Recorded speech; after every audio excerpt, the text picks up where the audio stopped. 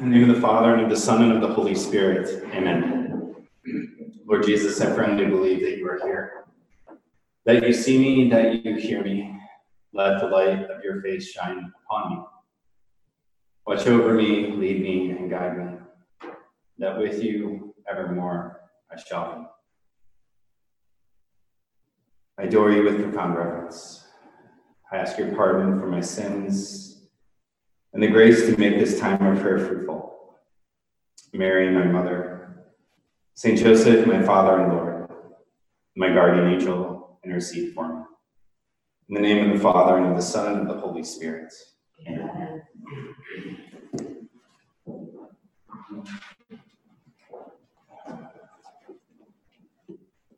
Okay.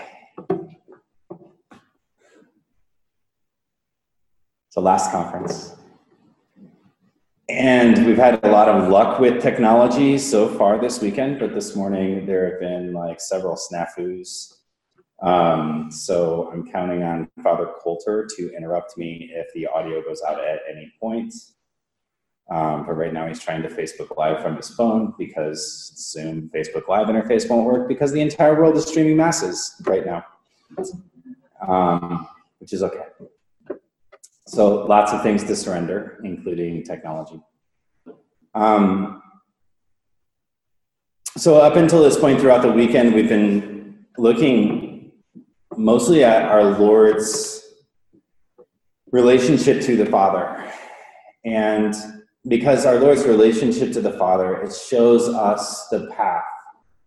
And if we're to imitate Christ, we're supposed to imitate Christ in relationship to the Father.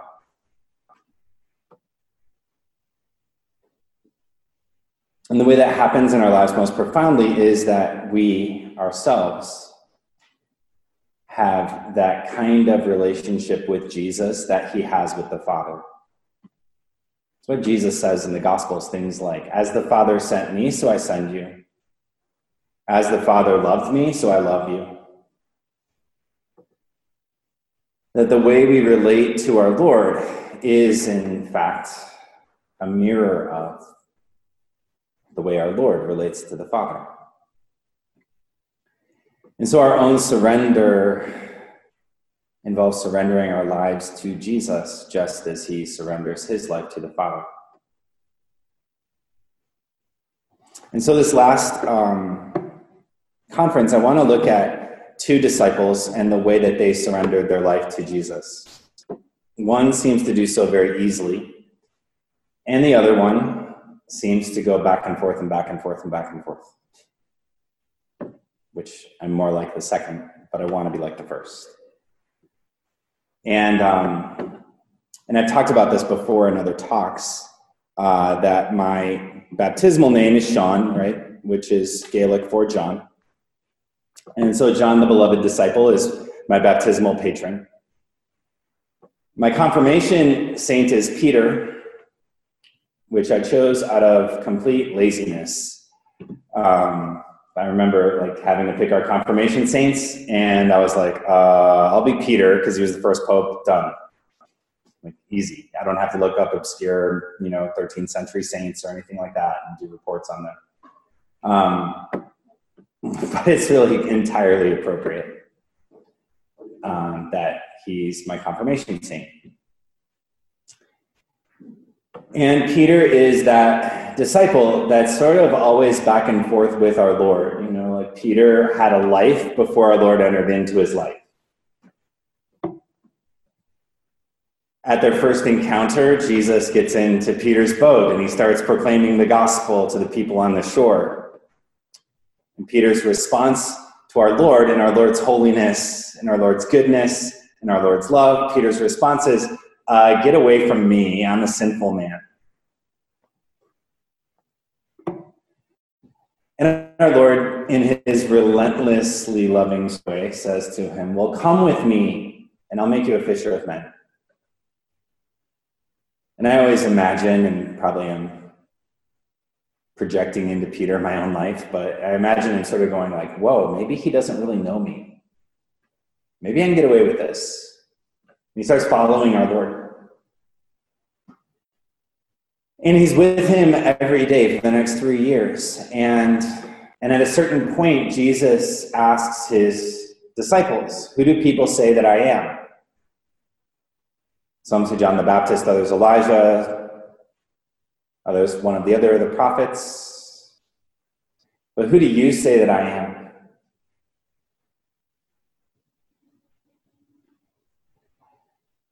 It's probably like when I ask my high school kids a question and they all start looking around like, And Peter is bold enough to speak up, you are the Christ, the Son of the living God. And Jesus says to him, blessed are you, for heaven and earth has not revealed this to you, but my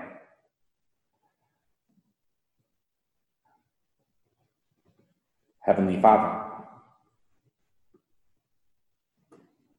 The Father has shown you who I am.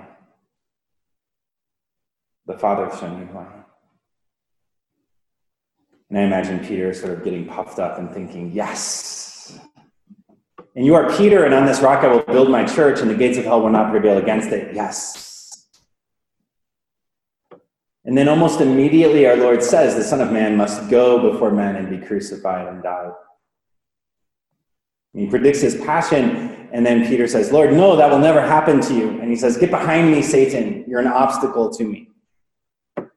Ugh. I suck. He's back to get away from me, I'm a sinful man.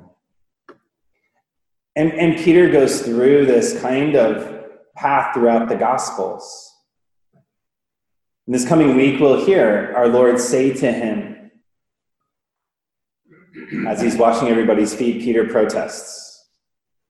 Lord, you can't wash my feet. Well, if I don't wash your feet, then, okay, don't just wash my feet, but my hands and my head as well. No, all you need is your feet.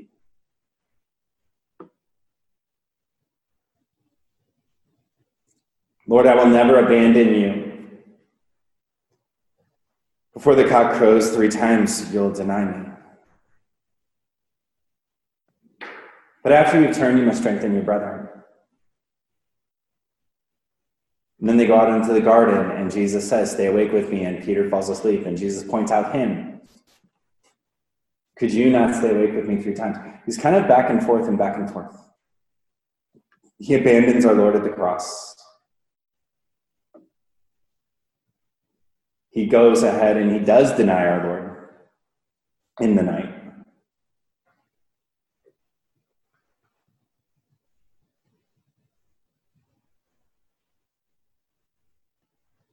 And I imagine this kind of discouragement and feeling of failure and feeling like I'm never going to get this right. And our Lord probably messed up when he told me.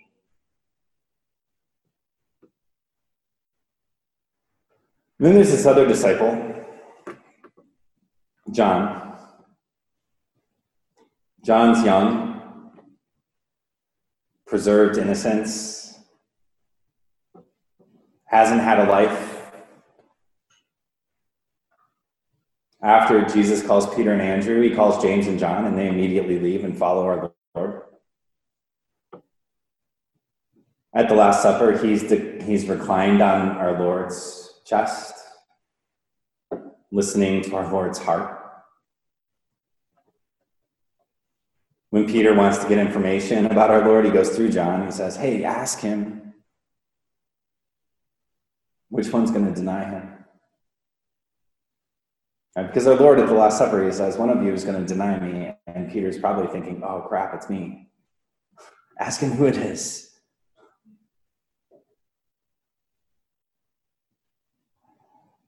John's there at the crucifixion, doesn't abandon our Lord in his trial. He's so trustworthy in his love that our Lord looks at him from the cross and he says, behold your mother. He looks at Mary and he says, behold your son. He always knows what it is to be in relationship with Jesus.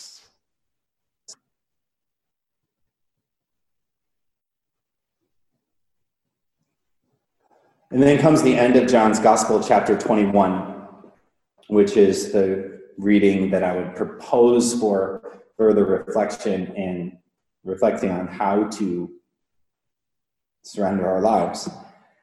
After this, Jesus revealed himself again to his disciples at the Sea of Tiberias. He revealed himself in this way. Together were Simon Peter, Thomas called Didymus, Nathanael from Cana in Galilee, Zebedee's sons, James and John, and two others of his disciples. Simon Peter said to them, "I am going fishing." And I always hear that, and I hear this tone of resignation. This kind of tone that says, I totally messed up. I'm going back to where I was before Jesus entered into my life. You know, it's a little bit different than Jesus going back to the place of his baptism where he goes back to remember the Father. Peter's like, I'm going fishing because Jesus should have left me in the boat. And there's probably lots of stuff I could have done over the years, and I probably could have caught a bunch more different kinds of fish, and I never caught those. And I wonder what my life would be like if I would have caught all those kind of fish instead of followed our Lord. And so I'm going fishing. And the other disciples, recognizing his leadership, they say to him, well, we'll come with you. And so Peter takes them all out in the boat. So they went out and got into the boat, but that night they caught nothing. And so again, in my own prayer, I sort of can see them all in the boat, and Peter is not catching any of the fish that he never caught before in his life.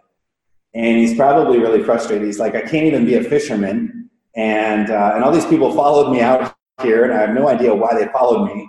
And now I feel really dumb. And he's like scanning the water, just looking for fish, and he can't find any. And everybody else is looking at him. When it was already dawn, Jesus was standing on the shore, but the disciples did not realize that it was Jesus. Jesus said to them, "Children, have you caught anything to eat?" They answered him, "No." So he said to them, "Cast the net over the right side of the boat, and you will find something." So they cast it, and were not able to pull it in because of the number of fish. So the disciple whom Jesus loved said to Peter, "It is the Lord." And so again, as I imagine them all in this boat, there's like Peter is looking for fish. The other disciples are looking at Peter, except for this one, the youngest one, who's looking at the shoreline. He's looking for our Lord to show up again, because he knows our Lord's going to show up again. He never wavers and thinks, well, maybe the last time was the last time. It was an exception. It just was happenstance that I was there. He knows our Lord's going to show up again, and he's confident in him because he knows our Lord's heartbeat. And so immediately he recognizes it is the Lord.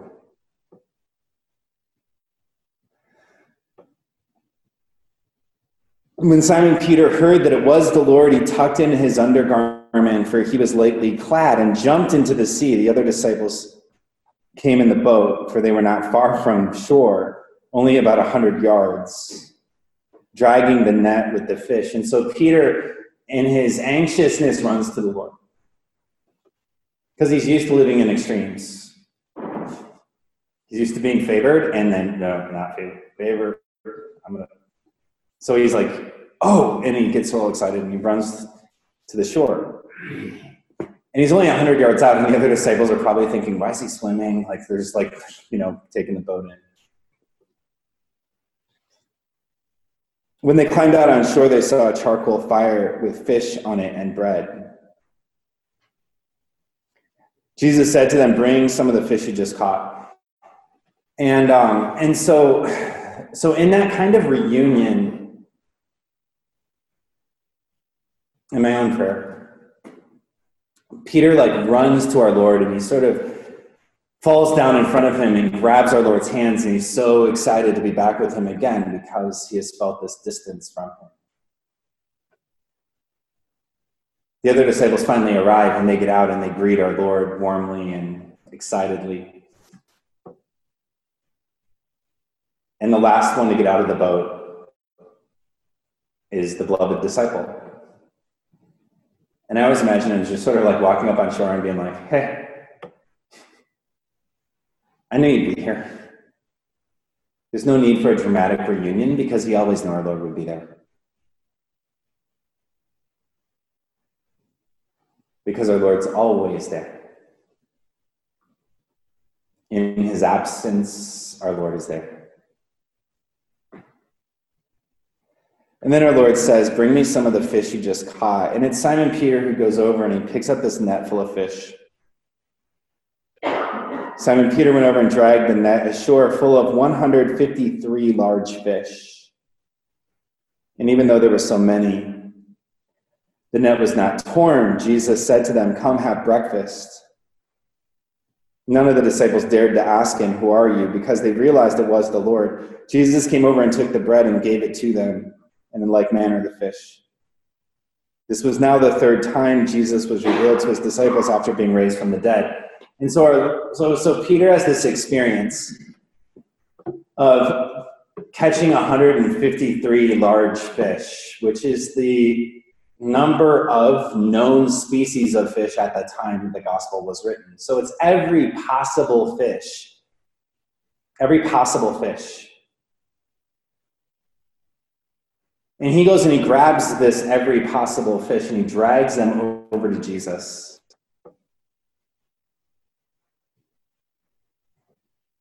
And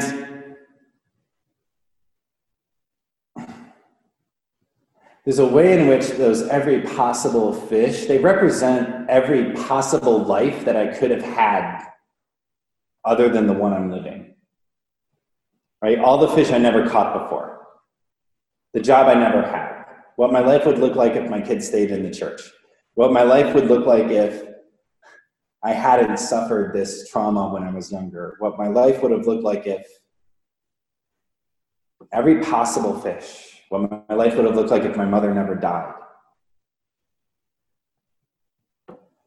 All of life's possibilities, all the things we fantasize about when we're really feeling like down and depressed and weighed down by life. And he drags them all over to our Lord.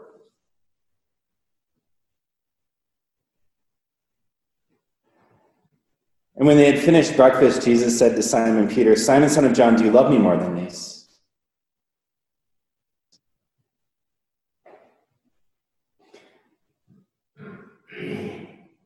And this is sort of my own prayer, but I imagine Peter standing there with his net of 153 fish sitting next to him and Jesus saying, Simon, son of John, do you love me more than these? Do you love me more than all those possibilities? Do you love me more than what your life would have looked like if only? Do you love me more than your past sins that you might have nostalgia for? Do you love me more than your life would have looked like if you hadn't suffered that thing? Do you love me more than what your life would look like if you hadn't denied me 3 times like I told you? Do you love me more than this? Yes, Lord, you know that I love you. He said to him, feed my lambs. Then a second time, Simon, son of John, do you love me? Yes, Lord, you know that I love you. He said to him, tend my sheep. He said to him the third time, Simon, son of John, do you love me? Peter was distressed that he had said to him a third time, do you love me? And he said to him, Lord, you know everything. You know that I love you. Jesus said to him, feed my sheep. Feed my sheep anyways. I still want you to do what I called you to do from the beginning. Even though you denied me, even though these things have happened, even though you failed at these different moments, I still have called you to be the rock on which the church is built. Feed my sheep anyways. Don't worry about that.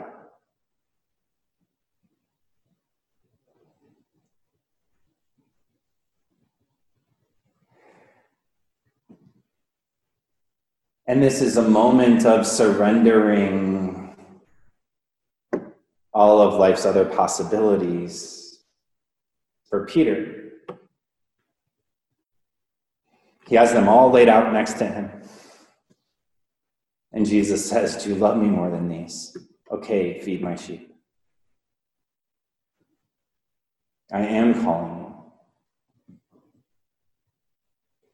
This is a great moment of mercy.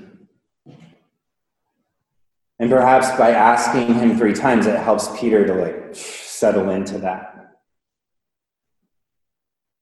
and to embrace his mission. It took Jesus 3 times going back and forth with the Father, like we talked about last night, right? To embrace his mission. And so Peter wrestles with our Lord about 3 times. And then our Lord says to him, amen, amen, I say to you, when you were younger, you used to dress yourself and go where you wanted. But when you grow old, you will stretch out your hands and someone else will dress you and lead you where you do not want to go. He said this signifying by what kind of death he would glorify God. And when he had said this, he said to him, follow me. Now you're ready. Now that you've surrendered all of that, your own judgment on what your life should have been, all of the other possibilities, all of your past sins, all of your past pride, now that you've done that, now you're ready. Follow me.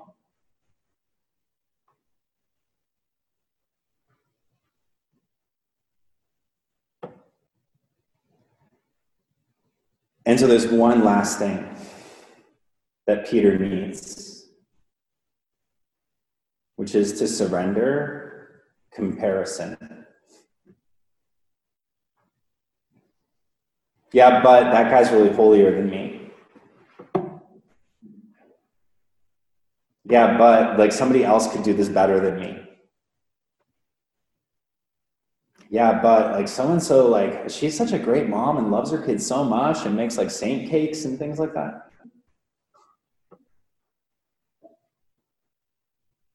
Peter turned and saw the disciple following whom Jesus loved, the one who had also reclined upon his chest during the supper, and said, Master, who is the one who will betray you? When Peter saw him, he said to Jesus, Lord, what about him?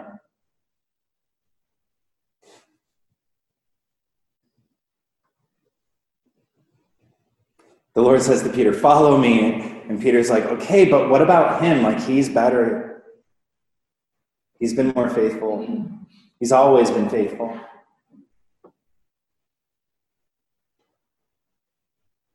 Jesus said to him, what if I want him to remain until I come? What concern is it of yours? You follow me. What concern is it of yours what that person is doing and what my plan is for their life? You follow me.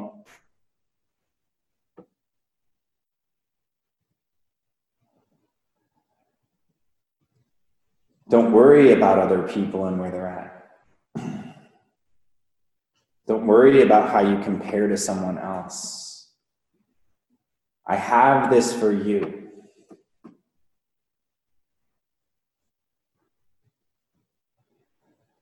And so Peter also surrenders that kind of comparison or jealousy or whatever you want to call it.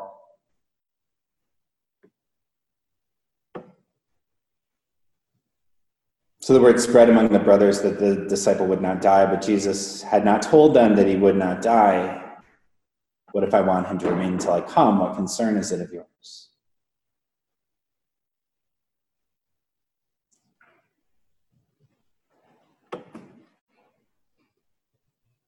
And so Peter's final act of true surrender, surrendering the 153 possibilities, surrendering comparison to the one he thinks is better than him, leads to him being transformed into beloved disciple.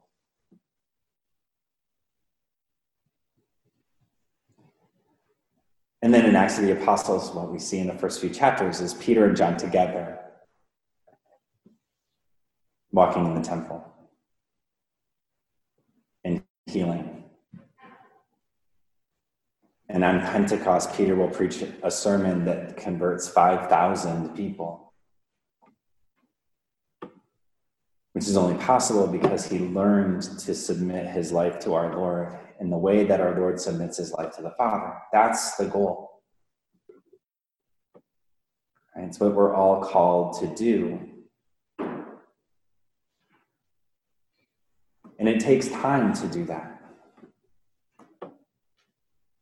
And some people approach our Lord from that place of innocence, and it's easier for them. Or when I was younger, it was easier for me. But most of us, we've had a life, and we've had a back and forth life with our Lord, maybe. But our Lord continues to be faithful, and he continues to call us to that kind of conversion. He continues to say, no, I want you to do this. No, I want you to do this. Don't be discouraged.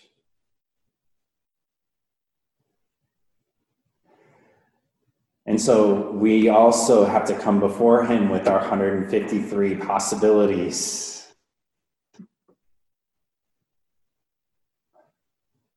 And let him say to us, do you love me more than these? Yes, Lord, you know that I love you. When we find ourselves comparing or feeling like we're not good enough or feeling like other people have it together and we don't, what concern is that of yours? You follow me.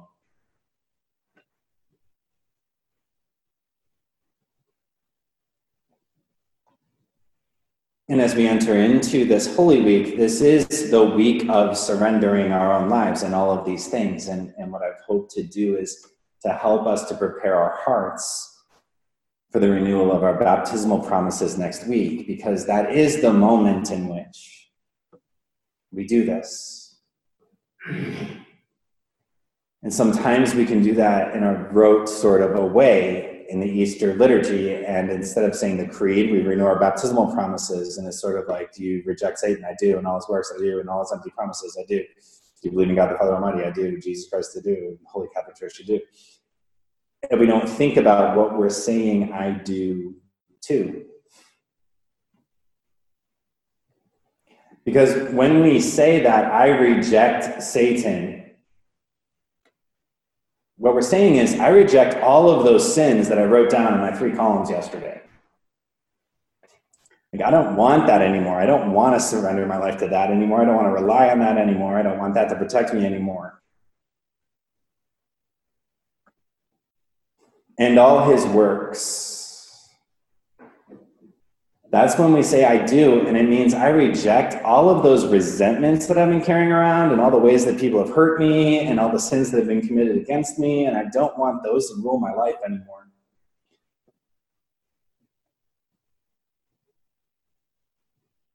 And all his empty show. And it's really all the lies that we start to believe about things. I'm no good, I'm a failure, nothing's ever going to get better, there's no way of redeeming this situation. Like all of those all of that. Like I reject all of that. And we reject all of it in order to create this space in our hearts to then make that act of trust and that act of surrender. Do you believe in God, the Father Almighty, creator of heaven and earth? I do. Do you believe in Jesus Christ, his only Son, our Lord? I do. Do you believe in the Holy Spirit, the Holy Catholic Church, the communion of saints, the forgiveness of sins, the resurrection of the body, and life everlasting? I do. One of the most powerful deliverance prayers that's organic to the liturgy we celebrate every single year.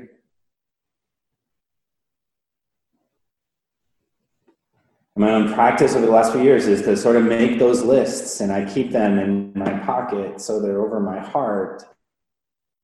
And my intention in renewing my baptismal promises is that I'm really rejecting all those things that I prepared myself to reject.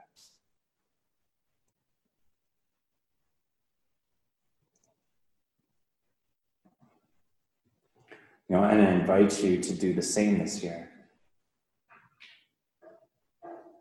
And to live into that kind of surrender. continue to wrestle with the things we've been wrestling with.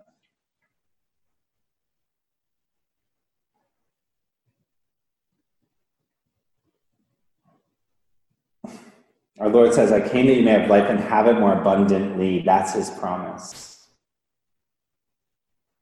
He's faithful to that promise, and we experience that fruits of that promise when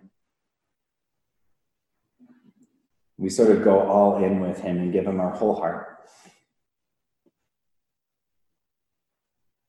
We clear out the junk in our lives and give him our whole heart, so that he can transform it in his grace, his love, and his mercy. Give this final blessing in the Father, and the Son, and of the Holy Spirit. Amen. Lord Jesus, we entrust our hearts to you, and we just continue to thank you for the way that you have relentlessly revealed yourself to us. We ask for the courage to let go of whatever we need to let go of, and to truly surrender our lives to you, to allow you to be the Lord of our heart, our mind, and our soul.